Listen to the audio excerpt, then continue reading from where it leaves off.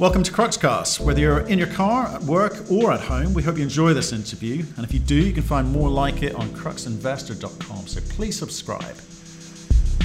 I speak today to Mike Hodgson, CEO of Serabi Gold.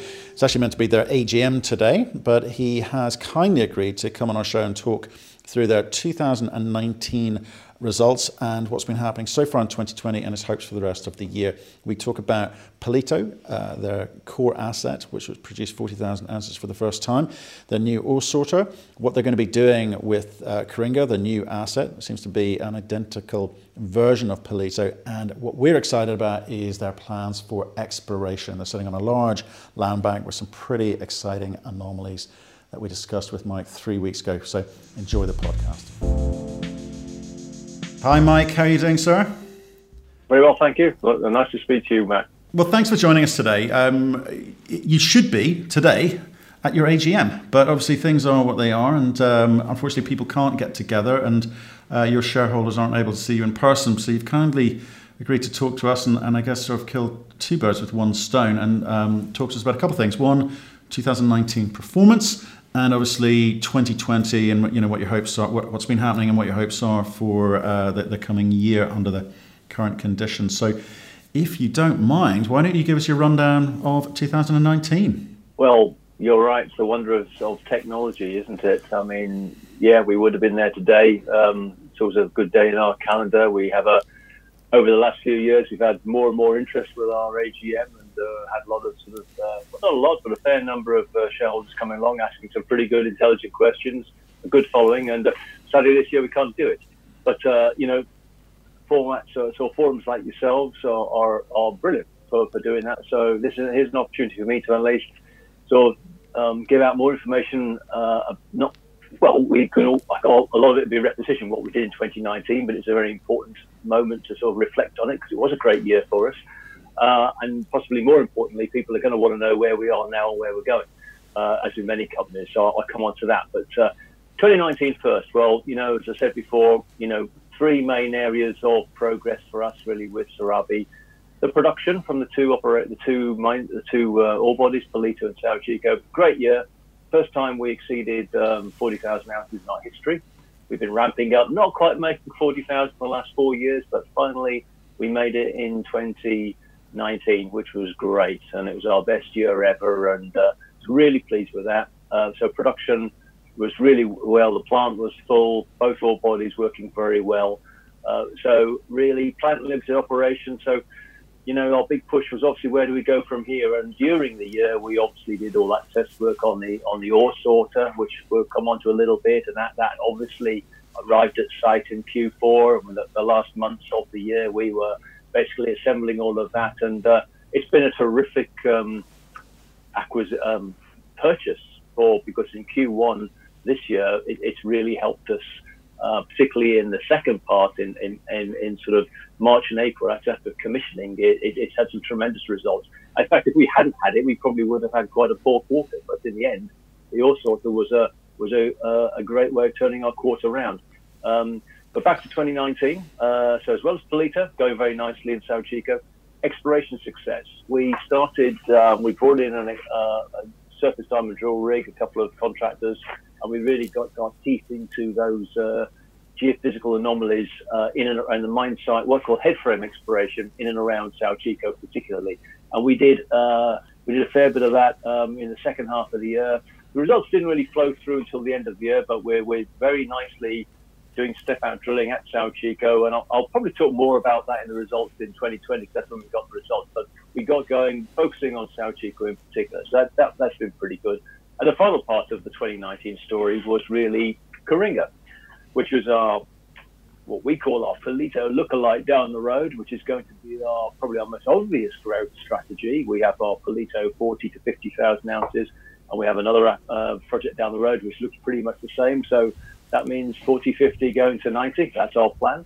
We did a new resource update in 2019 in the first quarter. We did a PEA that came out in September, which showed what we thought. It would be a robust 40,000 ounce, sub $900 all-in sustaining cost, 8 gram per ton, 8-year mine life, Palito lookalike. So we got that out of the off the rank on end of sort of Q4 last year, and we are now we've completed an environmental impact assessment on it, and we are very busily doing our permitting, final stage of permitting for Coringa, hopefully with a view that we can actually start building the plant, assembling the process plant that's already there in the back end of this year, coming to this year, 2020. So 3 areas: good production, great exploration startup, progress for Lito at Coringa with permitting.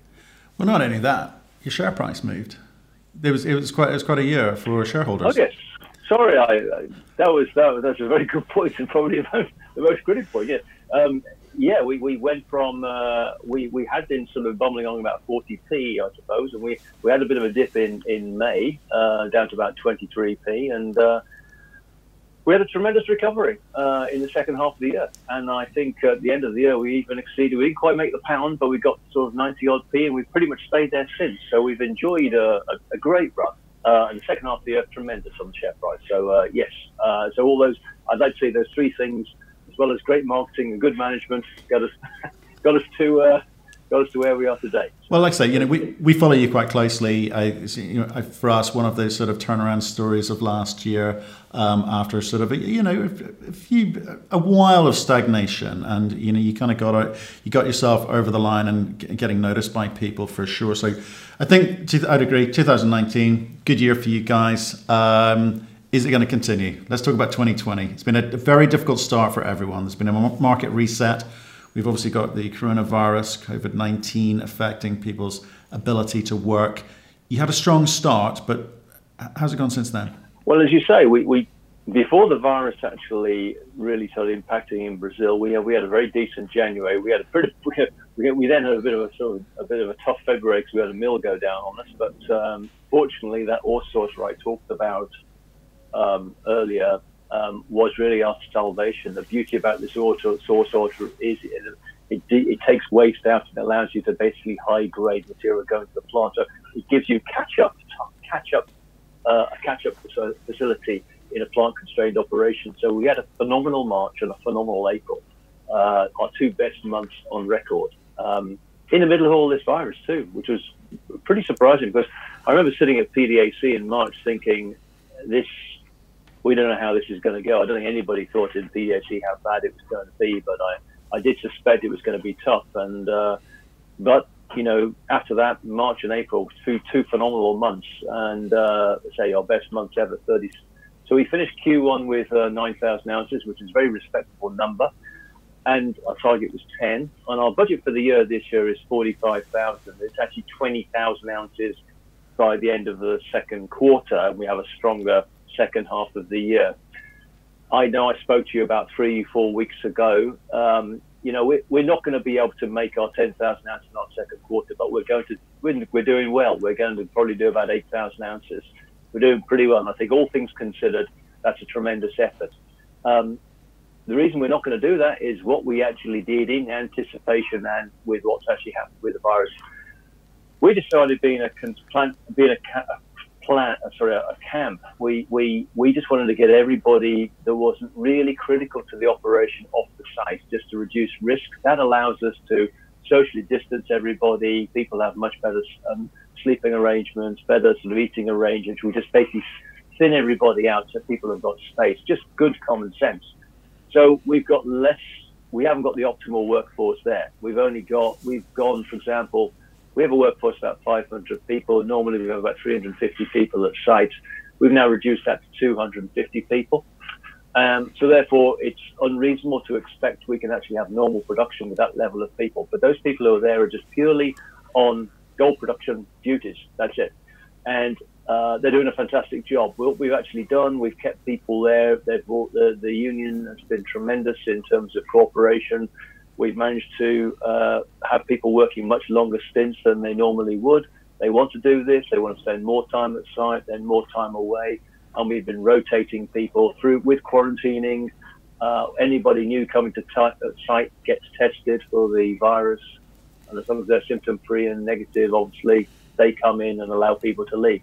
So we feel we can maintain a level of production of about sort of 7,500 to 8,000 ounces quarterly. So not as high as we did, but that's a decent effort, all things considered. And I would say we've enjoyed obviously fantastic economic tailwinds with the gold price in terms of dollars and in terms of the real exchange rate. So we might not be producing the ounces we thought we were going to produce, but we forecast our cash position to be at the end of Q2 to be about $6 million, and we're going to be well above that. At the end of Q1, we probably had about $3 million more in the bank. We ended Q1 with $9 million in the bank. We thought we'd have $6. So we're actually, our cash position is great. And the great news is at the end of this month, Sprott, who have been a fantastic debt partner for us for many years, are gone. They're out, finished. We are debt-free, completely debt-free. So we're going to be a company going into Q3 debt-free. We also managed to renegotiate the purchase of Coringa in smaller parcels rather than actually paying the trigger payment of the outstanding $12 million that we still owed them to finally purchase all of Coringa at the end of March. We renegotiated that, and we're paying them in $500,000 payments per month, which will go up to $1 million per month in July. But that's very affordable with our current level of production, etc. So it's all worked out quite well. So we've managed to sort of tidy up the balance sheet, where we've probably got about $2 or $3 million in the bank more than we thought we were going to have. We might not have the ounces of production, but we're getting better money for our ounces that we do produce. And we do feel that we can actually continue as we are, sort of 2.5 to 2,500 ounce months, so 7.5, 8,000 ounce quarters in Q3. Q4, well, one would like to think we can do a little bit better and things will we can man up a little bit more and get back to a more normal quarter in Q4.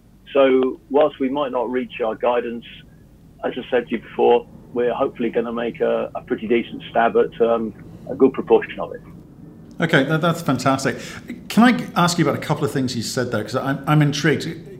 Well, first of all, congrats on being able to continue to work and putting the plans in place to, have most of your workforce able to work. And, you say 8,000 versus the 10 is a pretty good effort, all things considered. But the two things I want to talk to you about are, one, how important is the exploration component to what you're doing? Well, we stopped exploration about a month ago. That was surface drilling, and that was with a contractor. And again, that was kind of reluctantly we had to do it, but we just needed the space, and we couldn't.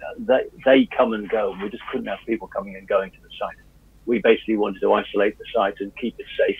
So our sort of priority was with our workforce, and we said to the exploration contractor, look, unless you're prepared to sort of keep your guys there for longer durations like we're all doing, they can't come and go, and they wouldn't do that. So we said, okay, well, let's just down tools on the surface exploration. We've kept the underground drilling going. In fact, with a short break, so the underground exploration is back starting up again now. So that's good, and that's going to. So Sao Chico in particular is not just about going out along strike, east and west, which is what we're doing. Going down, which still looks tremendous, that's something that we can continue. So we actually have got the exploration drills underground turning again, and they're doing the down dip exploration beyond the mine limits, actually in the mine. So whilst the surface part is parked, the underground part will continue. And you're right. I mean, I was very reluctant just to sit and stop exploration and just mine for sort of 3-6 months. Yeah, you're not going to. That's ultimately going to come back and bite you. So we didn't want to do that. So we've got at least the underground drilling going again, which is great. Okay, so that's something. And the reason I asked that is because obviously I think people in the market understand the concept of you've got Palito, and in Coringa you've got Palito too. You've doubled or potentially doubling the size of the company. Because they're both, high grade, underground, you know what you're doing. I'm intrigued by the land package that you've got, because potentially that's where a lot of upside can come through the drill bit. When do you think you're going to be able to kind of get back into that properly with some kind of a vengeance? And with the new cash that you've got, do you ramp that up? Well, yeah, what we did do, what we stopped in May or April was the surface drilling, which was particularly our exploration over the last 6 months has focused in 3 areas. It's been step out drilling at Sao Chico, principally where we've got this whole sort of, riches of geophysical anomalies, all satellites in and around Sao Chico. And Sao Chico itself is a geophysical anomaly, but looks quite poor compared to the ones in and around it. So we're obviously very excited about those. And we did start intersecting sulfide mineralization at Sao Chico before we stopped, and that we just got a bit of a tiger by the tail there. So that's absolutely brilliant. And we're drilling the gap in between the two. So that's fantastic. That's the bit that's all to play for. It's parked for the time being, but we'll get back into that in no time, and that's fine. One thing we were able to do though was we were doing a big regional geochemistry program. Now that's not specialized labor; that's our guys. We just had field crews just doing, it's donkey work really, but it's really fantastic work. They just sit there taking soil samples, geochemistry over the entire area, and we finally, after 6 months hard work, produced those. Do you remember 3 weeks ago those maps? Really great geophysical maps, which show geochemical sort of contours on top of the geophysics. So we can see how that great big geophysical anomaly that bridges basically between Palito and Sao Chico. We've got a great big booming magnetic geophysical anomaly with lots of electromagnetic geophysical anomalies. And now we've got a beautiful big 100, 200 ppm copper anomaly over this. Now, we all know that the gold that we have at Palito and Sao Chico lives with the copper. So now we're doing sort of follow-up gold on all of those. And we can do all this work in the background while all this lockdown's going on. So what we're doing is we're actually moving forward with all the geochemistry and really honing in on the best target areas. So when we do have to come back, they'll be drill ready, and we can actually start drilling these targets. So we'll have a coincidental geophysical anomaly, geochemical anomaly, and then we drill it. And we're obviously pretty excited about some of the ones we talked about a few weeks ago, which were on that big belt that you'll see between Palito and Sao Chico. Well, you certainly did sound quite excited about when we went through it a few weeks ago. Was it 3 weeks ago? Because I think the potential there is to really develop the land package that you've got quite inexpensively at this point, whilst obviously getting Coringa up and running. Well, I think the compelling thing about these anomalies is I know they're early stage and people sort of go, they're only geophysical anomalies, but everything that's discovered starts off as an anomaly. That's what it basically is. And these look, they've got such signatures similar to Palito and Sao Chico. I mean, that's the great thing. We've got templates. We know what Sao Chico looked like as just an anomaly before we started mining it. And look what the hell it is now. It's a great deposit. And so we've got these ones like Calico and Juca, which are immediately to south of Palito. They're 5 kilometers away. I mean, that's nothing. That's a road to our process plant. Easy. So, I mean, they are high priority because of where they are. And if we get some hits there and we can actually build another 200,000-300,000 ounce resource and all these little satellites, they add great value. We can very quickly turn exploration success into production ounces. And this whole exploration effort that we're doing at the moment is because we know we're plant constrained. The ore sorter is going to free up some space in our process plant for, to the next step. But it's not going to be the solution to all of our problems. It's going to buy us another 10,000 ounces basically of space. That's it. So we can make our little plant go from 40,000 ounces to 50,000 ounces, which is great. Great bottom line, additions to us. But where do we go from there? That's the next question. I'm absolutely convinced that our tenement holds much more than 50,000 ounces worth of gold per year, without doubt, any doubt whatsoever. The question is where. So so therefore, what we've got to figure out is, okay, all these sort of central riches that we actually have, how big are they, and where are we going to process it? Because we are going to, we have the question, obviously, if Sao Chico keeps growing, do we put some processing down there? If these dual ore bodies that we've got near around Palito are coming to, or prospects become ore bodies, do we put plant expansion at Palito? It's a wonderful problem to have. We've actually got, it's pretty interesting because we've got a plant at Coringa that's too big for Coringa, and we've got a plant at Palito that's too small for Palito, and we haven't got a plant at Sao Chico. And what we've got is resources everywhere, potentially. And it's kind of figuring out what's best to put where and when. But I think it's a nice problem to have because I think we've got great upside in all of them. And it's just a case of doing it in the most logical way that makes most sense to shareholders, which means we can build our company with as much cash flow as possible and as little sort of borrowing and dilution that we'll ever have to do. And that's what we're trying to do. Well, let's say, Mike, some nice problems to have. It's a nice environment to be working in. You know, building up the cash position. You're debt free. Things are looking better for you. So I know this is part of your AGM discussion. So for me, congratulations on last year. Really liked what you did there. Got a good team. Seem to know what they're doing. This year we look forward to hearing more of the same, please. I think would be the call from the shareholders. But I would just say for anyone listening to this, I mean, please send us your questions that you'd like to ask, because I'm sure we'll be speaking again soon, Mike. Well, I hope we will. Or indeed, send them directly to Mike at Serabi Gold. That's the opportunity. Please, anyone's got sort of questions, please come back to us. Always willing to talk through with interested shareholders what our plans are. Thank you for listening. If you've enjoyed the interview, why not subscribe to Cruxcast or our website, cruxinvestor.com, and of course our YouTube channel, Crux Investor. Plus you can catch us most days on Twitter and LinkedIn. We really love getting your feedback, so please keep it coming, and we'll speak to you again soon.